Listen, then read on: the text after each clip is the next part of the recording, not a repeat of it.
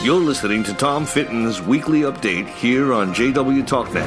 Hi, everyone. Judicial Watch President Tom Fitton here with our weekly update here on social media. Thanks for joining us. Congress is asleep, but Judicial Watch is working on its anti-corruption watchdog work. We're in the courts getting documents exposing what's going on here in the swamp. We have court orders to talk about related to Comey records. We have new documents and new lawsuits about Bruce Ohr and Fusion GPS. I have an update on our IRS case. All sorts of things to talk about in terms of the deep state corruption infecting Washington, D.C. these days. So let's get right into it. First up is we had an extraordinary court order this week related to James Comey. Now, who's James Comey? He is, those of you who don't know, he used to be the FBI director until he was fired by President Trump, rightly so, last year. I guess it was in March that he was fired. So Judicial Watch, now Comey has proved himself to be an anti-Trumper. He hates President Trump. After he was fired, he took the FBI files related to President Trump, leaked them through a friend to the New York Times with the hopes of getting a special counsel appointed. This is what he testified to, and indeed Robert Mueller was appointed. His predecessor as FBI director, one of his mentors, shows you how the Mueller investigation was corruptly formed. So obviously we're very interested in what Comey's been up to. He orchestrated the suppression and of the Clinton email investigation, while also pushing the anti-Trump Russia investigation at the same time. So we've asked for a variety of records about Mr. Comey since he's left. Most recently, we sued with the Daily Caller News Foundation for documents he has about meetings he had with other politicians. Was he only writing memos about meetings he supposedly had with President Trump, or did he write memos about meetings he had with Hillary Clinton or Joe Biden or Barack Obama and people like that? So we asked for those records, and so the case is moving along. And then this IG report gets released by the Justice Department Inspector General, where James Comey admits that it's disclosed that James Comey was conducting government business on his personal email accounts, right? So Hillary Clinton must have been thrilled about that. So the Judicial Watch, we asked the Justice Department, what's going on here? Are you searching those emails? Because if there are government records over there, you need to be searching them. In the least, you need to be preserving them. So they sent a letter to Comey asking that he preserve the records. Or so they tell us, because they wouldn't share the email with us. So what Judicial Watch does is that we don't take the government's word for it. We push and push and push. And we went into federal court and we asked for a preservation order from the federal court judge overseeing this case. In this case, it was Judge Colleen Kohler-Catelli. And the government, this Justice Department, this FBI, opposed the idea of a preservation order, a federal court preservation order. Well, thankfully, Judge Kohler-Catelli rejected those arguments and issued a preservation order requiring that the Comey personal emails be preserved. And the order reads, in part,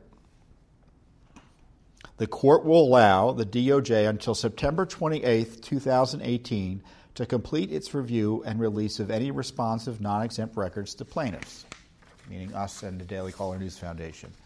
That being said, the DOJ is also ordered to make rolling productions between today and September 28th. So that's good in the sense that we're going to get some of these records finally. In order to avoid any possible issues later in this litigation, the court will grant Judicial Watch's motion. The DOJ is ordered to take all necessary and reasonable steps to ensure that any records that are potentially responsive to either of the plaintiff's FOIA requests are preserved. Although it contends that such an order is unnecessary, the DOJ has not explained why this preservation order would prejudice defendant or cause any undue burden. Now, the court in its order also said, look, it doesn't mean I believe that there are necessary government records on these accounts or that they're being destroyed, but let's just be safe. and you need to take all reasonable and necessary steps. Well, so we asked the government, so this is great. We got this order from the federal court over the objections, again, of the FBI and Justice Department. Now, I want you to imagine if you were the subject of a court order to preserve your records. What would the FBI do to make sure that order was enforced? Think they might take up your records, seize them, maybe send you a letter with the judicial order telling you that you're subject to it? So we asked the FBI Justice Department what they're going to do to enforce this court's order that they take all reasonable and necessary steps to ensure that any records are located on his personal email accounts are preserved. And they told us they're not going to do anything. Because their position is the letter they sent was good enough and they're not going to do anything else.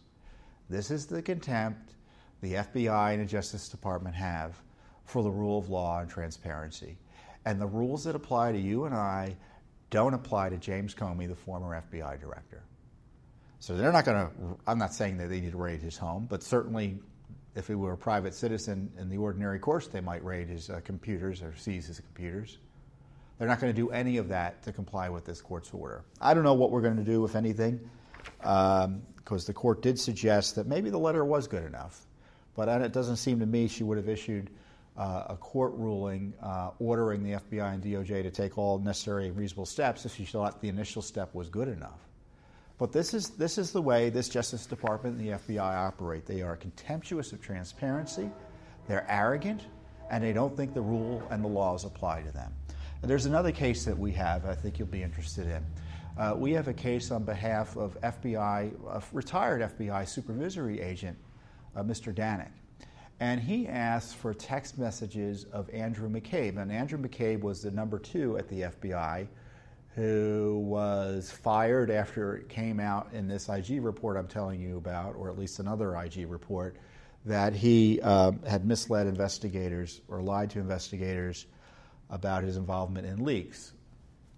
And Andrew McCabe is also been subject to Judicial Watch scrutiny because he was conflicted out of the Clinton email investigation, in our view, or should have been, because his wife received over, I forget the number is, $700,000 or so, but hundreds of thousands of dollars from Clinton crony ally Terry McAuliffe, the former governor of Virginia, who is as corrupt as the rest of the Clinton gang. So we wanted, and Andrew McCabe, of course, is number 2 at the FBI, so he was part of this Comey group that was running these corrupted investigations into Hillary Clinton and Donald Trump. Corrupted in the sense of protecting Hillary Clinton and corrupted in the sense of improperly targeting President Trump and then candidate Trump. So we asked, and we're convinced McCabe was not happy to be doing any serious investigations into Clinton. So our request was for text messages that he sent about Clinton and things of public interest along the lines that I've just described to you. We've yet to get one text message from the FBI. One text message. And they just told us in a court filing they don't think they should have to look at any text messages that Andrew McCabe sent on FBI computers or phones. You heard that right. They don't want to turn over one text message because they don't think those text messages are subject to the Freedom of Information Act. Now, I'm convinced they're going to lose any argument they try to make like that in court. So what are they doing? They're stonewalling because they don't want to have to turn over these text messages, because I suspect that they know what's in them. Because we've seen the text messages of Peter Strzok, which, interestingly, they've turning over to us and turned over to Congress under FOIA, or not under FOIA, but because they're government records. Are they going to tell us the Strzok text messages aren't government records either and not subject to FOIA? So we face this type of shell games from the FBI and Justice Department in virtually every case we are pursuing over records about the deep state attacks on President Trump and the deep state protection racket for Hillary Clinton. So, Mr. Attorney General, Deputy Rod Rosenstein, FBI Director Wray, they need to be held accountable for this gamesmanship. We're asking for records under law, and they're telling us to go jump in a lake, and when the courts agree with us, they still say go jump in a lake. Now, it doesn't mean we don't get records, because we do. But you can see how hard fought how hard fought the battle is in order to get the records. So, and we're getting them, and but I can tell you, the fact that we had to get a court order just to make sure that the former FBI director didn't destroy or that preserved government records that may be in his possession on his personal email accounts after the Hillary Clinton issue, my gosh, shows you how out of control the FBI and DOJ are, doesn't it? So, as Congress, as I was joking earlier today, as Congress rests, Judicial Watch is working. As I say, we keep on doing the heavy lifting that Congress isn't doing, because Congress is done, by the way. They've got an elections in November. Now, they'll be getting documents, and I'll talk about that as we proceed here. But they're going to be doing no more hearings. They're not going to be doing much in the way of oversight.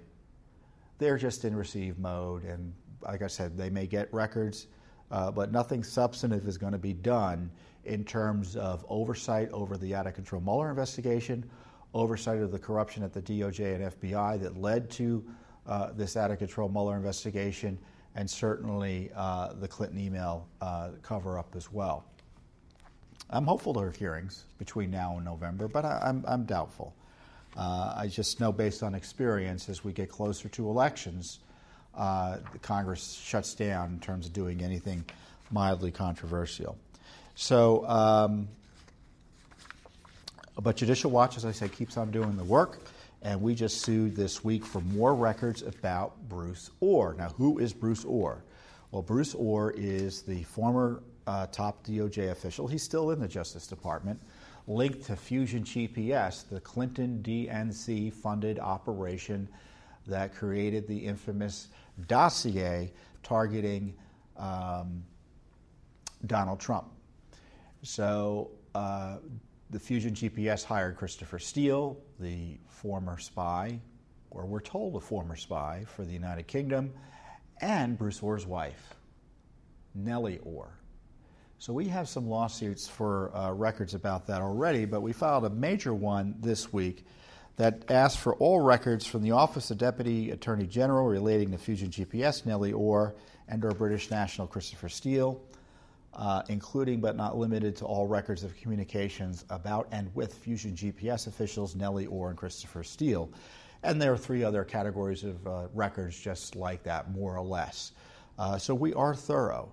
And it's pretty clear that Bruce Ohr and Christopher Steele and Fusion GPS, along with Peter Strzok, the anti-Trumper FBI agent, are at the center of the storm here on this whole effort to get Donald Trump. Now, you may recall Peter Strzok had text messages. Now, he was the number 2 FBI counterintelligence official.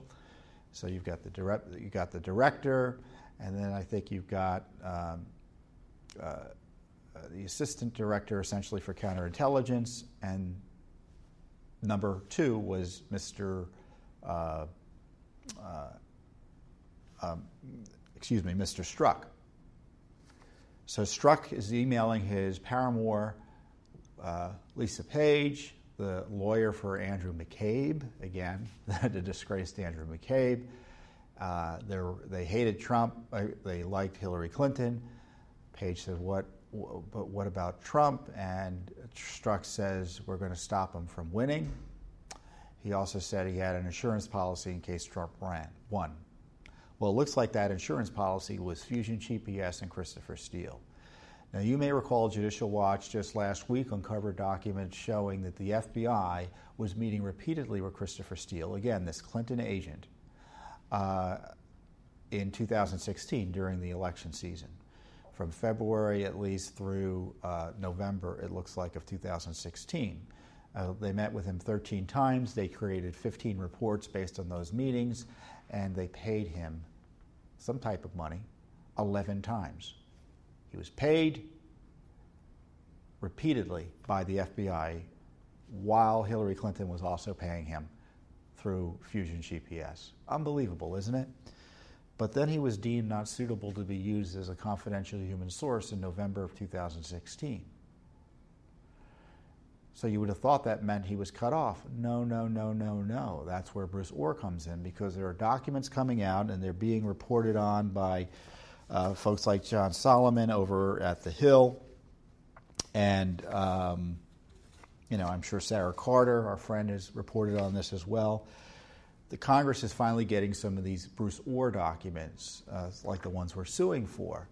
And they show that Ohr was meeting repeatedly with Steele even after he had been cut loose, supposedly, by the FBI. And Ohr was using Steele's information or conveying information from this Clinton agent back into the FBI and Justice Department. So this is how the corruption works at the Justice Department and the FBI. So Bruce Ohr, who's the number 4 official at the Justice Department, his wife gets hired by Fusion GPS. He's meeting with the Fusion GPS colleague of his wife, Christopher Steele, repeatedly.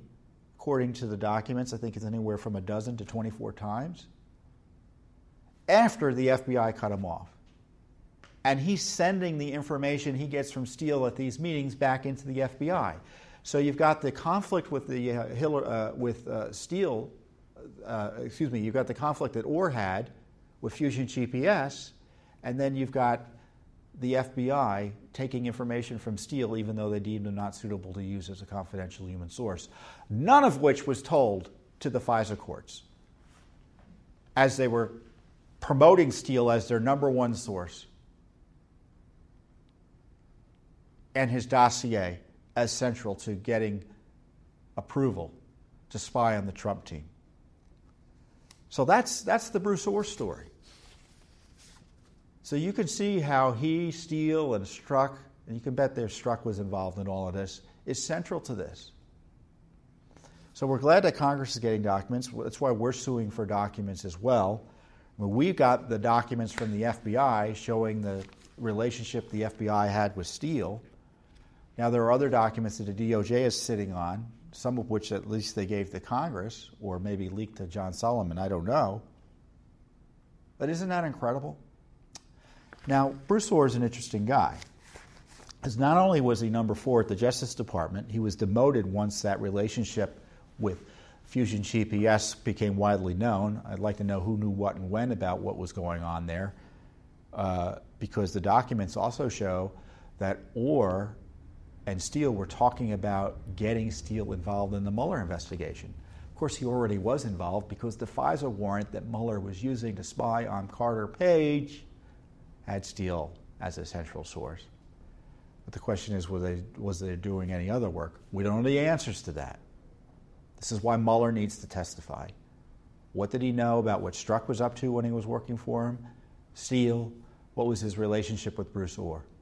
Because Bruce Ohr shouldn't have been involved in this at all. He was number 4 at the Justice Department. He wasn't assigned to Russia investigations. What was he doing involved doing this? Well, his wife worked there.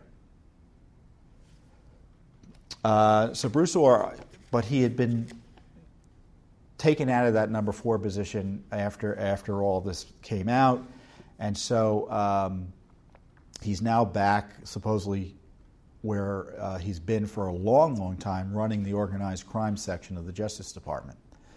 Now, I've met Bruce Ohr working here at Judicial Watch, because back, it's probably 17, 16 years ago, Judicial Watch represented a client who had given money to Hillary Clinton, and the client was being prosecuted or investigated by the Justice Department over some stock issues, and he alleged that the people he was working with were confidential informants for the Justice Department, the mob types, and they were doing illegal things, and that should be brought to the attention of the Justice Department.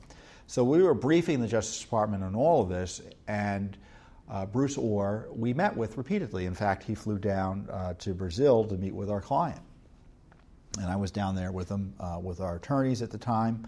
And so I remember Bruce Ohr. And, he seemed to me a straight shooter in the sense that he didn't have much of an axe to grind in terms of being for or against Hillary Clinton, because all this was about Hillary Clinton in the end.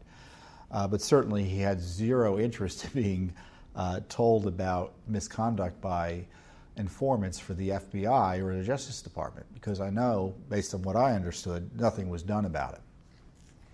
So that's our experience with Bruce Ohr. So it was interesting to see him back in the news 15 or 16 years after I remember dealing with him in all places Brazil, back when I was a much younger person. So we have 3 or 4 lawsuits now on Fusion, Bruce Ohr's contacts and communications with Fusion GPS. So we're on top of all of this. So other things that happened this week include, and I talked about this last week, the IRS issue. We had been pushing for the release of deposition transcripts in a civil lawsuit that others had pursued over the IRS abuse scandal that under President Obama. And deposed in that litigation was Lois Lerner, who's infamously known as being associated with that scandal, and Holly Paz, who also should be known for being associated with that scandal, but it's a name you probably don't recognize, but 2 senior IRS officials. And they're taking the position that the transcripts from that case, which I believe is over, should never be made public. So they were questioned closely about this scandal, and they took the fifth in front of Congress. So it'd be interesting to see what they said under oath here. So they object to that document being released, or those documents being released. So we filed an amicus brief on our behalf to try to get access to this information, because Judicial Watch has been in the center, as I described last week, of getting information about this IRS scandal that Congress couldn't get, and exposing pretty much of what we know about the IRS scandal. And I encourage you to read our book, frankly, Clean House. It was published a few years ago, but it's a good summary of much of what we have about the IRS scandal. So anyway, we filed the amicus brief. They opposed, Lois Lerner and Holly Paz opposed us filing it. Thankfully, the court granted our ability to file it, and he held a hearing on Thursday. Our own attorney, Judicial Watch attorney Ramona Kotka, flew out to Ohio to attend and argue at the hearing, so we were represented in court yesterday. And my understanding is the court let everyone have their say, asked a few questions, and I guess is going to decide when he decides. So I don't know what the decision is going to be. But again, I raise it to let you know that Judicial Watch, we're not talking heads. We're in court, pushing for disclosures, taking on government misconduct in ways that Congress can only dream of doing. And certainly the media is zero interest in doing as well. So I'll let you know what happens there when it happens. But in the meantime, there's still more to be had, information to be had about that IRS scandal, that's for sure. Sometimes you wonder, is anyone listening to Judicial Watch, don't you? Right? I know you are. But there's a story that came out. I don't like talking about it because it has me at the center of it. But there's a story that came out this week in Politico, which is kind of it's a media organization, so they're pretty much always left-wing, that highlights the fact that President Trump is following Judicial Watch. And it's very flattering to our work and our efforts to educate you, the American people. I'm looking for the story in all of my papers here about what we're up to. And the headline reads, "I know that he listens to Tom. Meet Trump's anti-Mueller ally." The conservative group Judicial Watch, led by Tom Fitton, has taken a leading role suing for documents related to the Russian probes. And then it goes on to say, Tom Fitton, the head of conservative group Judicial Watch, has made a career of suing the federal government over suspected bureaucratic corruption, irritating every president since Bill Clinton. But in Donald Trump, Fitton has found an enthusiastic booster, a president who, rather than bristling at Judicial Watch's frequent accusations of malfeasance throughout the government he oversees, welcomes the group's effort to hold the deep state accountable. People close to the president says he's come to see Fitton as one of the most effective critics of the Mueller probe. One White House official advisor calls him a hero. Well, that's nice to say, isn't it?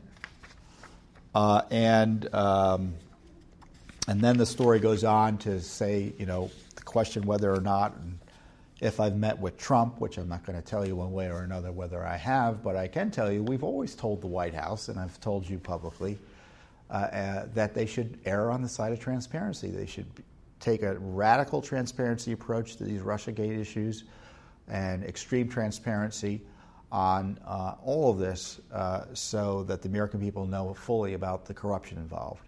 And we've been critical of Mueller from the beginning, not because we wanted the president's attention, but because we thought there was a rule of law problem with the way he's been operating, and that the president has been victimized. And as I told the Politico reporter who talked to me about this story, it's funny, you get a call from a reporter here in Washington, D.C., and they say they want to do a story to you about you.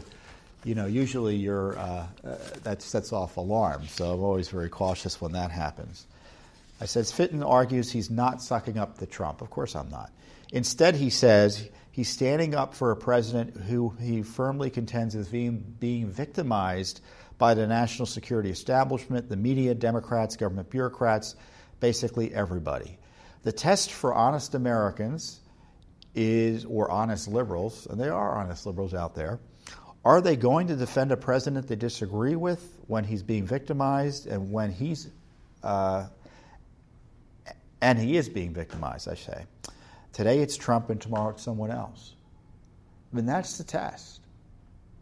There are a lot of people who don't like President Trump, and there's nothing that requires you to like him or everything he does. I don't agree with every policy every politician does, let alone a presidential administration. There's always something I'm going to disagree with.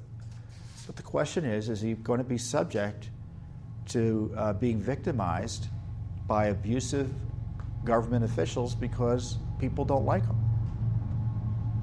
He's not above the rule of law, but he's also not below the protection of the law. And the article goes on to say that Judicial Watch he tweets our work and things like that, which is great.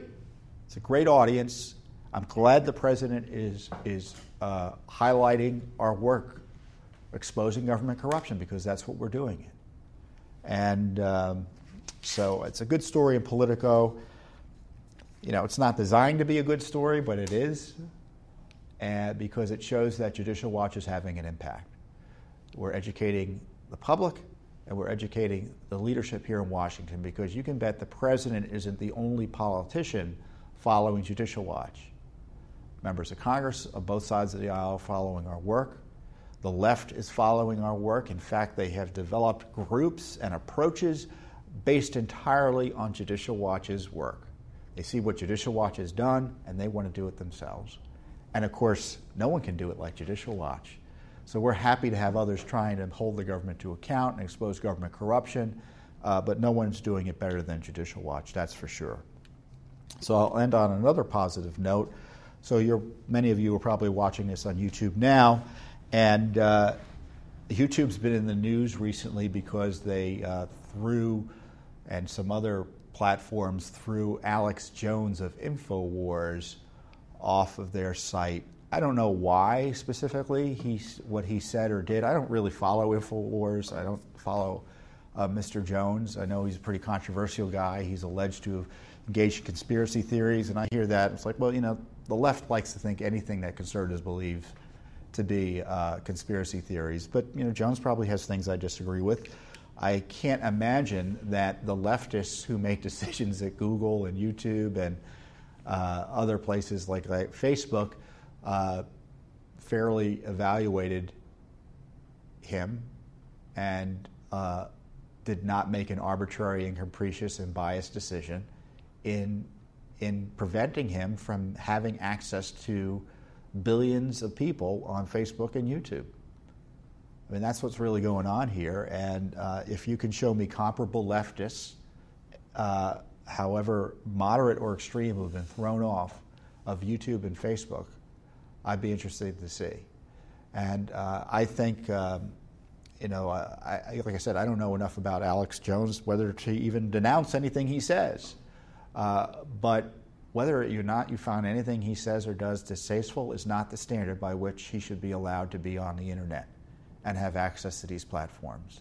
And I know they're private entities and such, but it's a public controversy when you have major corporations suppress conservatives. And I've talked before about how Judicial Watch, or me, was shadow banned by Twitter.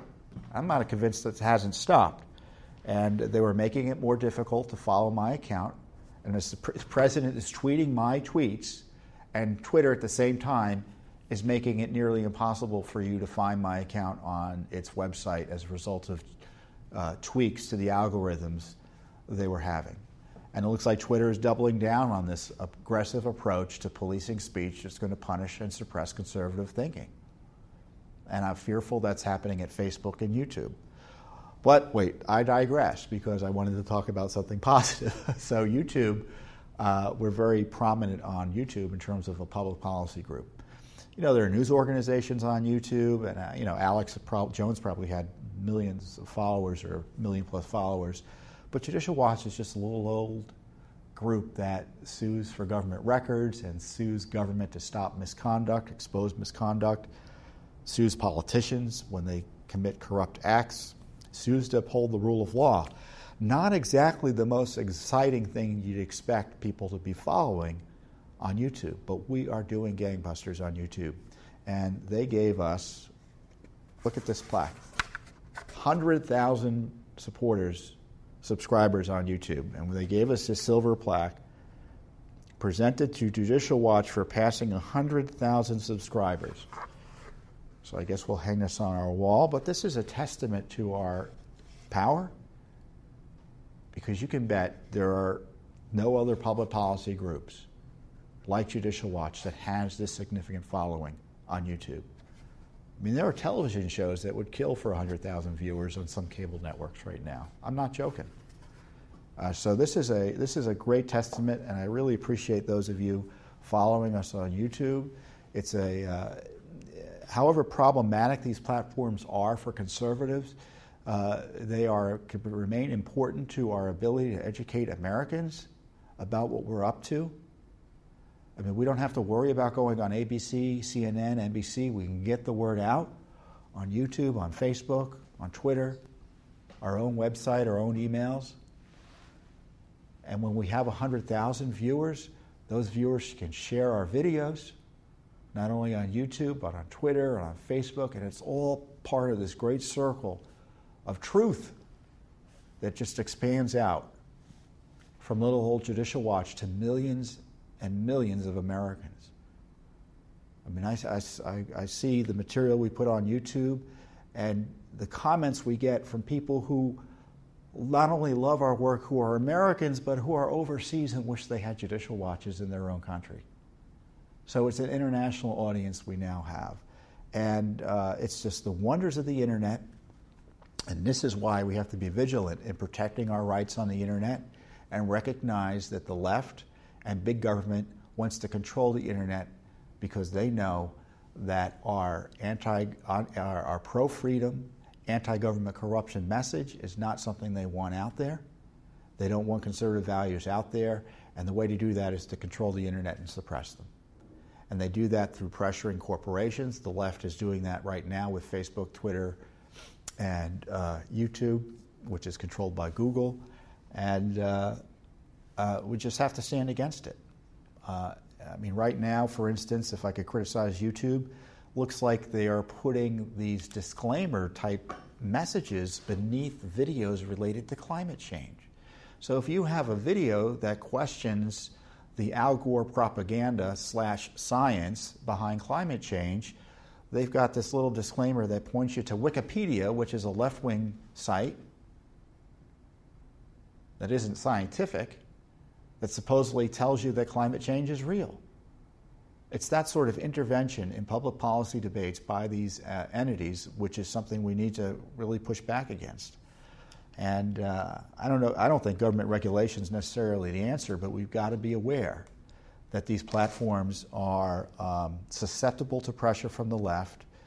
Many of the people that work in these platforms are leftists and don't like our values anyway, so it's always a battle, which makes this great success all the more valuable, 100,000 subscribers. So now we have to get up to 1 million subscribers. It took us about, a year to get up to, we were at 10,000 about a year ago, and now we're at 100,000.